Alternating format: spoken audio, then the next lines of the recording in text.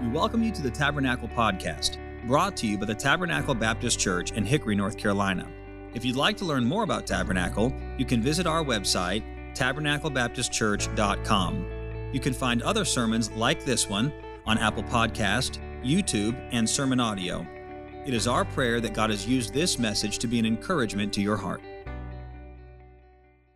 I'd like for you to go with me this morning to Matthew chapter number 14. Matthew chapter number 14.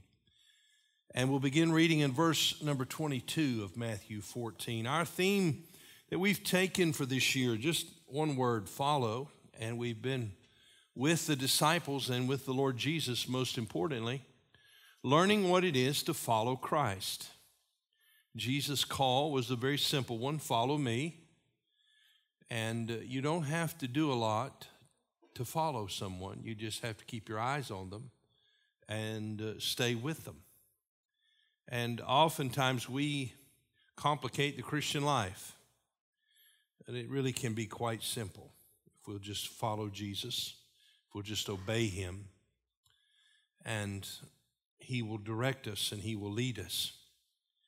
And along the way, he is teaching many lessons to these disciples. And he has another lesson for them here in Matthew 14. And this is the second storm that the disciples are going to encounter here in this verse. They have already in Matthew 8 encountered a storm. In that storm, he was with them on the boat, asleep. And they awakened him and said, Lord, do you not care that we're perishing? And Jesus stood forth and he spoke to the winds and waves, and there was calm. This storm, unlike that storm, Jesus is not with them. He is away from them. And we're going to learn many lessons through it, along with the disciples. So let's begin reading here in Matthew 14 in verse 22. And straightway Jesus constrained his disciples to get into a ship and to go before him unto the other side while he sent the multitudes away. And when he had sent the multitudes away, he went up into a mountain apart to pray, and when the evening was come, he was there alone. But the ship was now in the midst of the sea, tossed with the waves, for the wind was contrary. And in the fourth watch of the night, Jesus went unto them walking on the sea. And when the disciples saw him walking on the sea, they were troubled, saying, It is a spirit, and they cried out for fear. But straightway Jesus spake unto them, saying, Be of good cheer, it is I, be not afraid. And Peter answered him and said, Lord, if it be thou, bid me come unto thee on the water.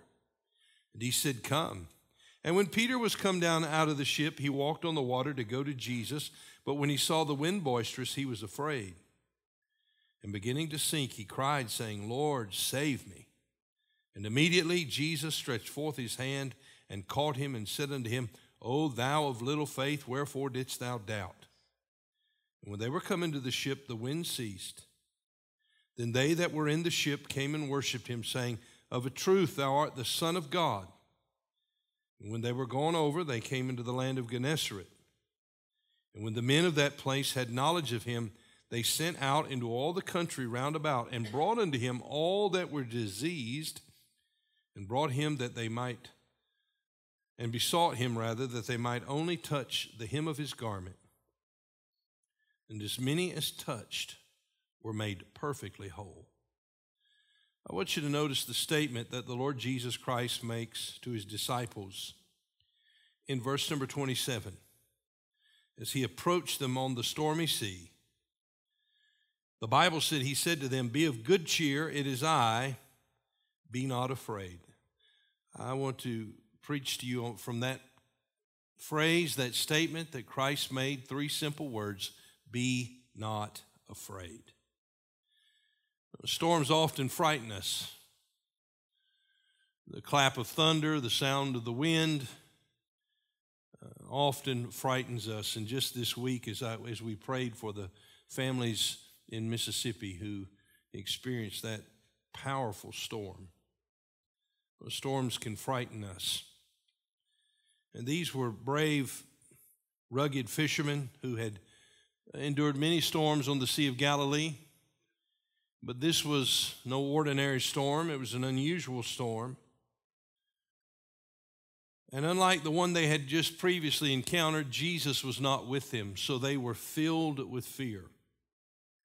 When he did come to them, they immediately did not recognize him. They couldn't see in the darkness and through the wind and through the rain.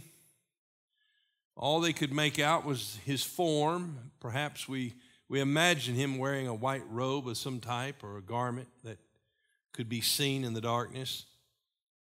And they thought a ghost had come to them. So on top of the storm, some spirit had appeared. And they were afraid, filled with fear. We live in a world that's filled with fear. Fear over the climate. Fear over disease.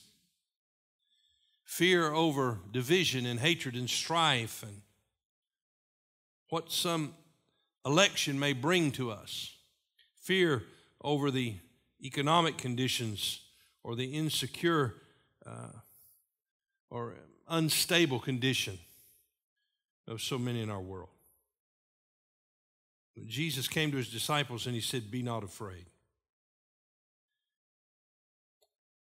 Now, Warren Wiersbe points out that there are two types of storms that comes to God's people. There are storms of correction.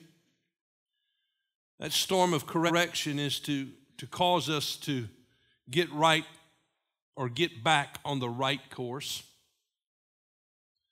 Jonah was in such a storm, wasn't he? God said, "Arise and go to Nineveh and preach." And Jonah said, "I don't want to do that. I'm going to go down to Tarshish." So he got on board the boat, and he got out in the boat, and the storm came. And the sailors had never seen a storm like that. And they said, "What in the world are we going to do?" They knew this storm was not just some usual storm. This was a divine storm. And in their superstition, they were trying to figure out how to appease God, not the true and the living God, but Jonah made known to them the true and the living God. And he said, "If you'll throw me overboard, the storm will stop." And they threw him overboard. And as God had prepared the storm, God had prepared a fish, a whale that swallowed him up. Jonah spent 3 days in the belly of the whale. He cried out to God in the belly of the whale, repented of his disobedience, and the whale spit him out on shore, we imagine, or close to it, right? Jonah, having spent 3 days in the belly of the whale, decided he was going to obey God. And he went to Nineveh and he preached. And there was a great salvation that was wrought there. Well, that was a storm of correction. But then there are storms of perfection. What are those storms designed to do? Well, a storm of correction is there because you did the wrong thing. The storm of perfection is a storm designed not to correct you for doing the wrong thing, but to teach you more things. That's the kind of storm these disciples are in. A storm of perfection. It is a time when God helps us grow in our faith to Him. Well, the disciples were in obedience to Christ. They were sailing in accordance to His command, and the storm came to him, or to them rather, as they were in His will. You see, Jesus, the Bible tells us in verse 22, constrained the disciples. Would you look at that? He constrained the disciples to get into the ship. He commanded them in such a way that He directed and guided them to get into the boat. We imagine perhaps there was some protest apparent, but the Lord is commanding them to get in. And then after He had sent them away to go to the other side of Galilee, the Bible says that He sent the multitudes away. He sent the multitudes away. Now, this is this is immediately following, this miracle that we're going to read about in just a moment. This storm and the sending away is immediately following Jesus feeding the 5,000. And in John chapter 6, speaking of this moment, the Bible said that Jesus perceived, in John 6 and verse 15, Jesus perceived that they, that is the multitude that he had just fed, would come and take him by force to make him a king. Well, when he perceived that, he departed again into a mountain himself alone. Jesus sent this multitude away. They wanted to make him king. However, Jesus knew that the very next day, John chapter 6 tells us this, John 6 and verse 66, that from that time forward, many would walk away from him. They would forsake him. You see, there is a group of people who are really interested in following Jesus as long as there is bread and fish.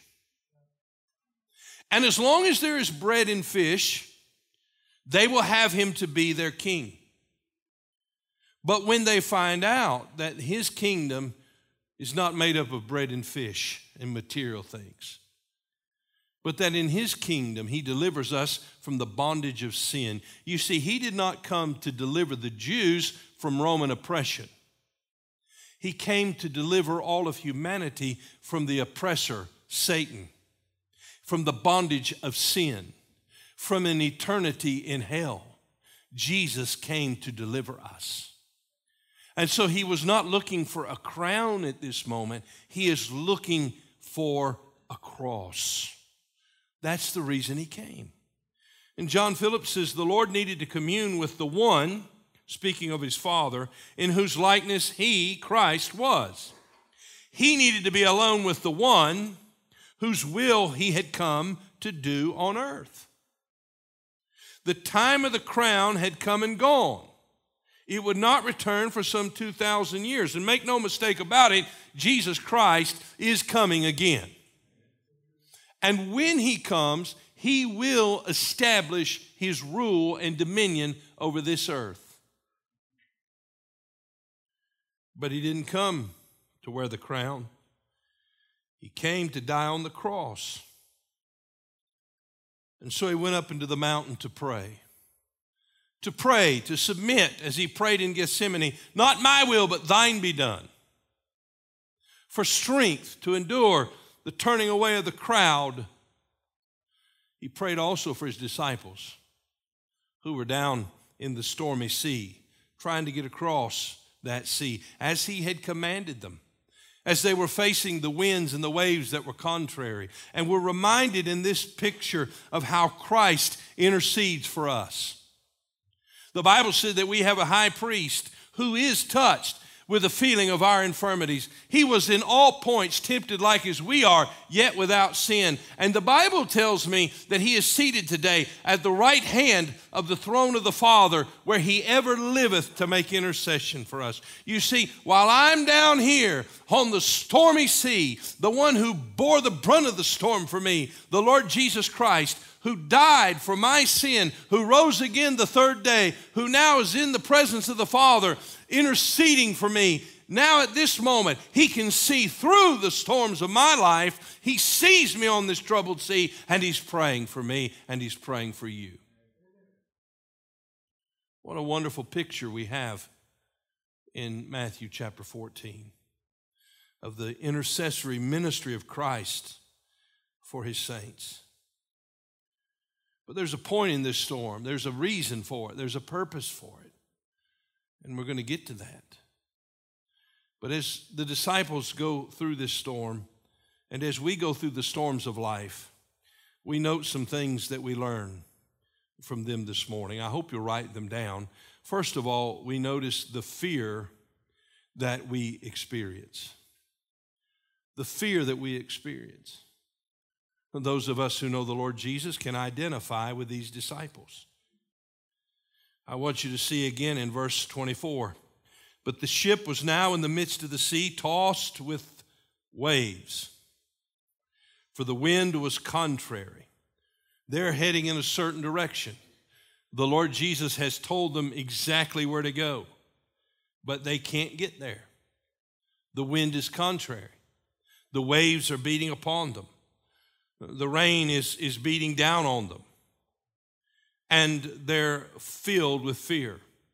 Notice in verse 25, and in the fourth watch of the night, Jesus went unto them walking on the sea. And when the disciples saw him walking on the sea, they were troubled.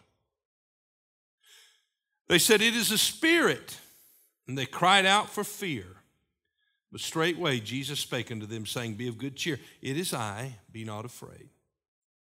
You see, the disciples had been blown off course by the storm. They were stranded in the middle of the lake, unable to get to their destination. By the way, have you ever been there? You thought, hey, I know where we're heading. I know where this thing is going, only to find difficulty and obstacles and winds and currents that you never expected, and they're taking you in a direction you never dreamed that you would go. And yet, in the midst of the storm, God is near.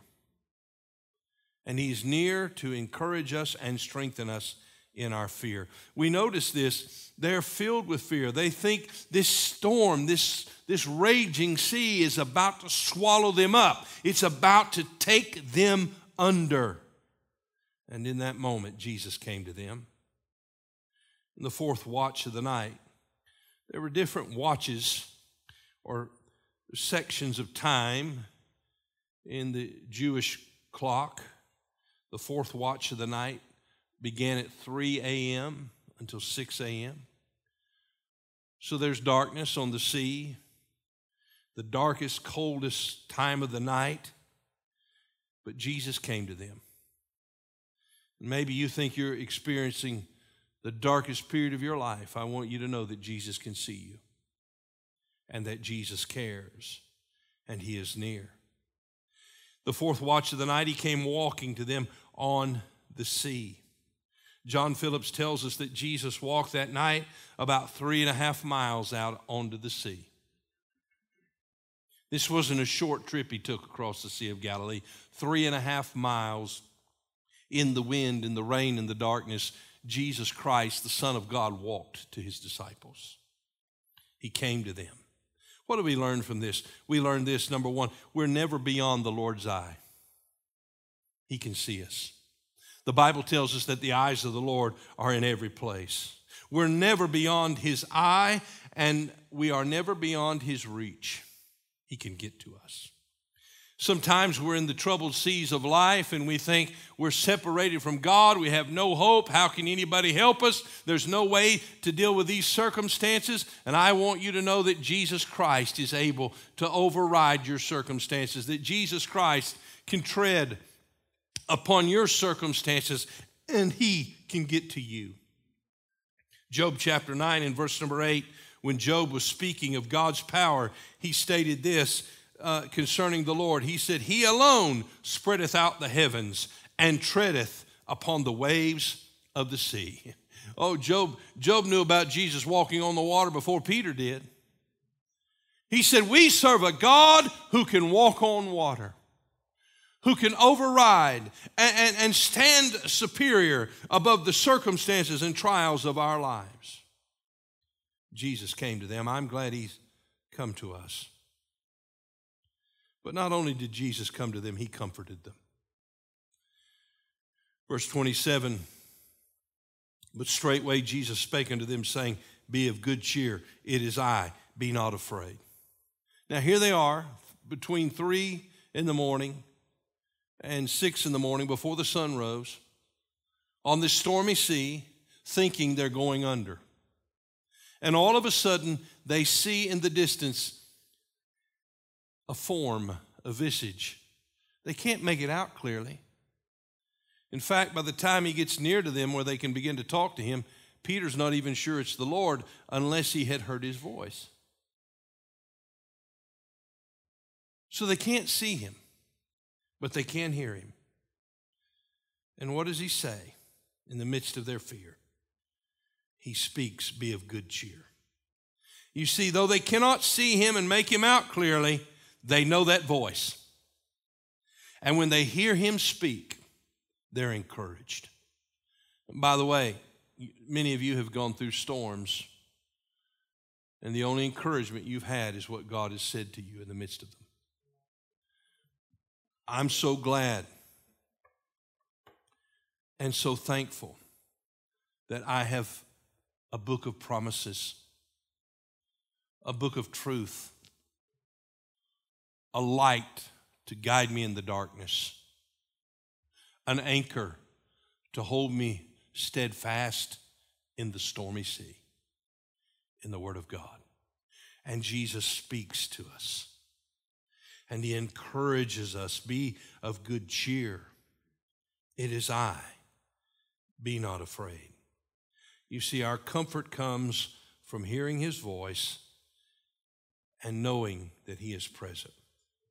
What did Jesus promise His disciples? Well, He said to them, He says, I'm going away, but let not your heart be troubled. He said, I'm going away, and I'm going to prepare a place for you, and I will come again and receive you unto myself. And before He left them, this was His promise, I am with you always, even unto the end of the world. His presence is with us. His eye is on us. He is near, and we can be comforted in this age in which we live or through the trials that we experience because He says to us, it is I. It is I. I am, literally, is what He said. The I am who revealed Himself to Abraham and to Isaac and to Jacob and to Moses. The great I am is making Himself known here. He is with us. Well, that leads us to a second thing. Not only do we see the fear we experience, but we see, secondly, the faith we exercise. Look, if you would, at verse 28. The fearful disciples have heard the voice of Christ, and Peter responds in verse 28. And Peter answered Him and said, Lord, if it be Thou, bid me come unto Thee on the water. And He said, come. Now, there's some questions that some commentators have about Peter's motive. I think this was Peter's motive. I want to get to Jesus. That's a good motive to have, by the way. I want to get to Jesus. The safest place is not in the boat. The safest place is with Jesus. And I think Peter's desire here is just simply to get to Jesus. And so he said, Lord, if it be Thou, I can't see You. I hear Your voice. I'm trusting You. If it's You, bid me come unto Thee on the water. And He said, come. So what do we find here? We find that Peter is going to exercise his faith. First of all, we see that he stepped out in faith. He stepped out in faith. The Bible says in verse 30, and when Peter was come down out of the ship, he walked on the water to go to Jesus.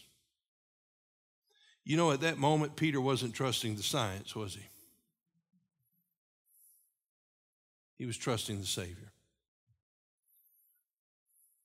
What would the science tell us? You're going down, Peter. You get out of this boat, you're going under. That's what the science would tell us. But the Savior said, come. You see, here Peter must exercise faith. So he steps out. And what does it mean to exercise faith? Well, Hebrews has a definition for us. Hebrews chapter 12 and verse 2. Maybe you want to write that down or maybe you want to turn there. Hebrews chapter number 12 and verse number 2. Here's the definition. It's just 3 words. Looking unto Jesus. You see, here's what Peter did. I don't think he jumped out of that boat. I think he cautiously stepped out of it. He was kind of feeling his way along. And as he was stepping out, his eyes were fixed on Jesus. I imagine he kept talking to him. Lord, are you still there? Yes, here I am, Peter. Come. I'm here, Peter. Step out of the boat, Peter. Lord, are you still there? Yes, I'm here. And he kept his eyes on Jesus. And when he stepped out, he began to do what Jesus was doing, walking on the water. What an amazing thing. You see, if we're going to live by faith, we have to keep our eyes on Jesus. John Phillips said, Peter triumphed over the circumstances of his life. Step by step, he was walking the life of faith, walking in implicit, moment by moment obedience. His eyes fixed steadfastly on the Master. Peter was doing what Jesus was doing. He was doing the impossible.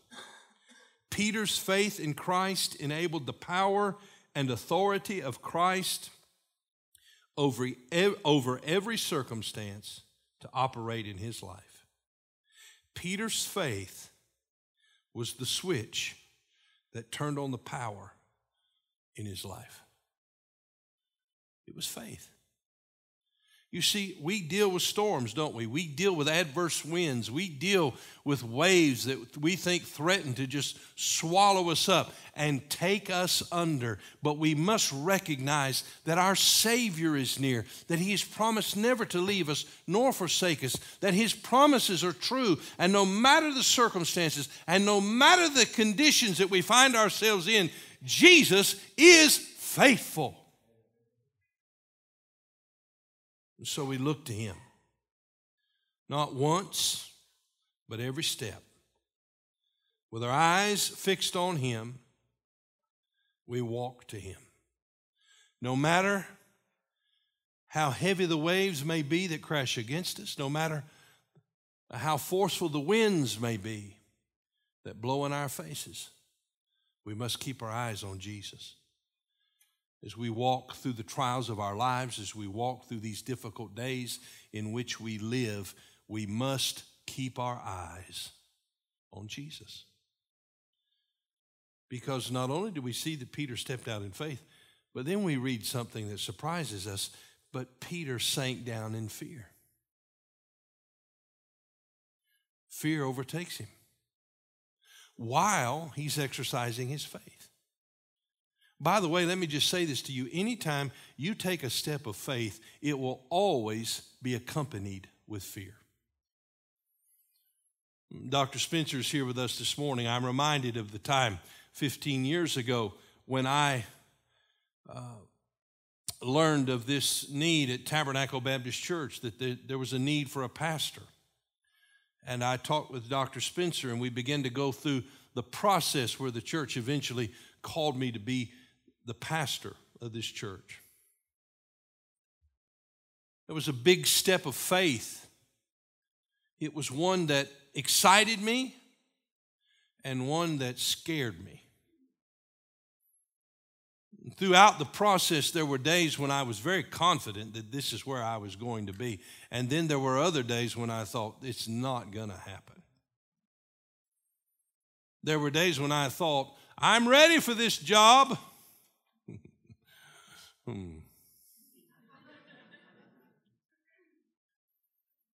There were many days when I knew I had no idea what I was getting myself into. You see, every step of faith you take will always be accompanied with fear. And so while we have nothing critical to say of Peter here, because he stepped out in faith. But we're watching him sink in fear. Look in verse 30. Let's find out why he sank. It's the same reason we often sink. But when he saw the wind boisterous, he was afraid. What happened to him? He took his eyes off Jesus. I mean, a gust of wind just blew by, you know. Maybe he saw something fly out of the boat. A gust of wind caught him. And then he started looking around. He started noticing how high those waves were.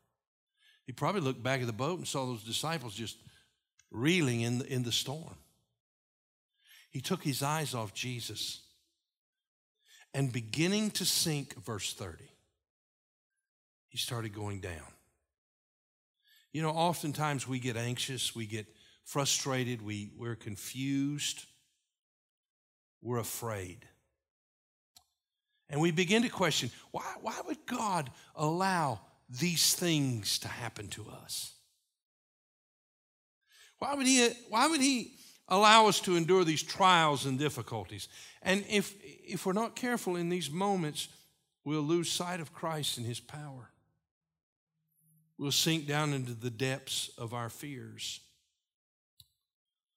You see, we have a tendency not to dwell on the blessings or the opportunities before us or the power of Christ, but we have a tendency just to look at the problems, right? And we consider the problems without contemplating His power. And we start looking at circumstances and we take our eyes off the Lord. And in those moments, we begin to sink down. Well, in that moment when Peter is sinking down, he did the right thing. Look, if you would, please, here in verse 30. And he was afraid, and beginning to sink, he cried, saying, Lord, save me. That's the right thing to do. You find yourself there? Sinking down in the depths, sinking in your fear, sinking in the midst of your difficulty. Lord, save me. And I've got some good news for you. Verse 31, and immediately Jesus stretched forth his hand and caught him and said unto him, O thou of little faith, wherefore didst thou doubt? You see, that strong and mighty hand that delivered the children of Israel from the bondage of Pharaoh, that strong and mighty arm that delivered them is the same strong hand that reached forward and caught a sinking disciple as he was going down into the depths. And I want to say to you, if you belong to Jesus, He will not lose you. Not one of His children have sunk beneath the depths. He will catch us if we'll cry out to Him in the midst of our fear. Lord, save me. So you think about the storm. What did the storm teach them? Well, the storm taught them to exercise faith. You see, oftentimes when things are going smooth, as James Montgomery Boyce writes, we genuinely trust Jesus for our salvation as true Christians. But he says this, our faith can be somewhat distant, abstract, or even peripheral. We trust Jesus, true enough, but if the truth be told, we also trust ourselves and our abilities. You know, we say, well, I'm saved, I'm going to heaven, I've trusted Christ as my Savior, but I've got to tackle this thing and this situation on my own. That kind of faith, that's what he's talking about. He said, we may even trust ourselves more than we trust Jesus. I think at times we're all guilty of that, aren't we? He says, let trouble come, and suddenly we're confronted with our own lack of ability and weakness. You see, in comparison to the storm, those guys had nothing that they could do, and they knew it. That's the moment when we're driven to trust Him. We have nowhere else to turn, he says. It is in such times as these that faith in Jesus grows strong. Remember now, we're talking about a faith that we exercise. How do you make that muscle stronger? You exercise it. You put it under stress and you break it down and you allow it to heal. And when it heals, it's stronger. You see, this storm is a storm that God is using to teach His children. Now we come to the last part, and that is this, the fellowship we enjoy. And here is the point of the storm. Look in verse 32. And when they were coming to the ship, the wind ceased. Then they that were in the ship came and worshiped Him, saying, of a truth, thou art the Son of God. That's the point. What is Christ doing through the storm? He's teaching them they can overcome their fear in faith, and that their faith is based on who He is. He is revealing to them time and time and time again who He is. He's not the son of a Jewish carpenter. He is the Son of God. He is the one who spoke the universe into existence, who formed man from the dust of the ground, who breathed into his nostrils the breath of life and made him a living soul. He is the God who called Abraham out of Ur of the Chaldees. He is the God who said to Moses, I am the great I am. He is the God who delivered his people from the bondage of Egypt. He is the God who loved this world and sent his Son to die on the cross to save you and I from an eternity in hell. That's who he is. He's the God that healed those who had disease and delivered those who were possessed by demons. He is the God who raised the dead. He is the Son of God, the Savior of the world. And when the storm was over and he entered into the boat, they fell on their faces and they worshiped him. Instead of a truth, thou art the Son of God. You see, in our cheap religious form of modern day worship, we have a generation who believes that worship is a concert.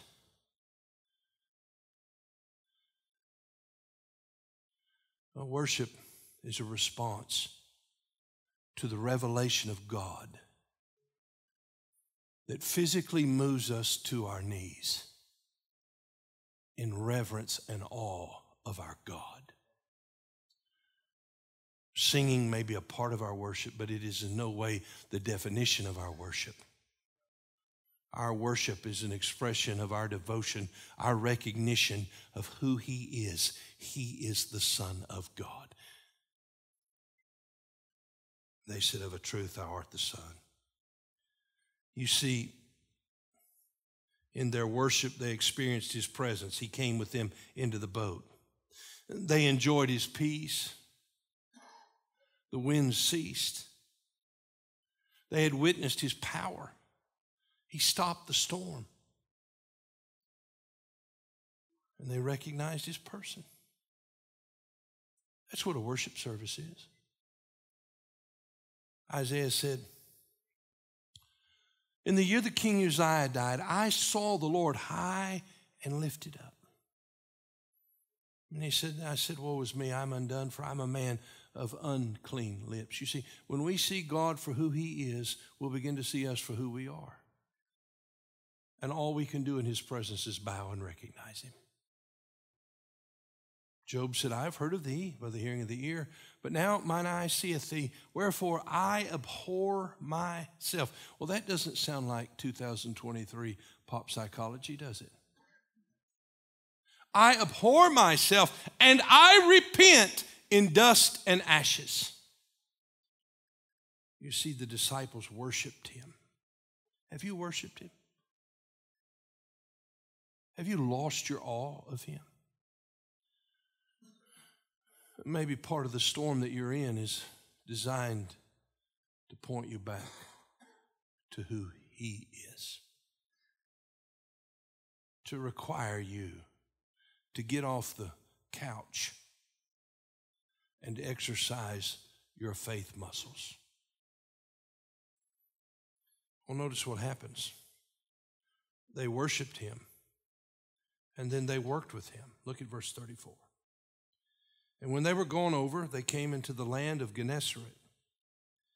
And when the men of that place had knowledge of him, they sent out into all that country round about, and brought unto him all that were diseased, and besought him that they might only touch the hem of his garment. And as many as touched were made perfectly whole. Why did Jesus go to the other side? Because there were more people who needed him there. And when those disciples arrived on the other side with him, what did they have a firmer conviction about? Who he was and what he could do. And they got to work with him with a newfound strength, a newfound faith, and a newfound power. Do you know we have people in our church who are dealing with great trials and storms? And do you know, they want peace in this storm. They want to see God deliver them. from the storm. But I can tell you this, God will deliver them through that storm. And God will equip them, and God will use them to get to the other side where they're going to find people who need the Master's touch. And because they've experienced it, they can say with conviction, He'll help you. I talked to one of our ladies last Sunday who's been through a great deal. And she told me how that God has worked in her life and given her a heart to help other people. And she's taken a course of education and is soon to complete it. And do you know what she wants to do? She wants to use it to help people the same way God has helped her. She went through a storm, but God is bringing her through the storm. And He's revealed His power, and He wants to use her. And He wants to do the same for you. Thank you for listening. We pray that God has used His Word to speak to you today. If you'd like to learn more about Tabernacle, you can visit us online at tabernaclebaptistchurch.com. There, you'll find additional information about our church, opportunities to partner with us financially, as well as other resources that we hope can be a help to you. May God bless you, and thank you once again for listening.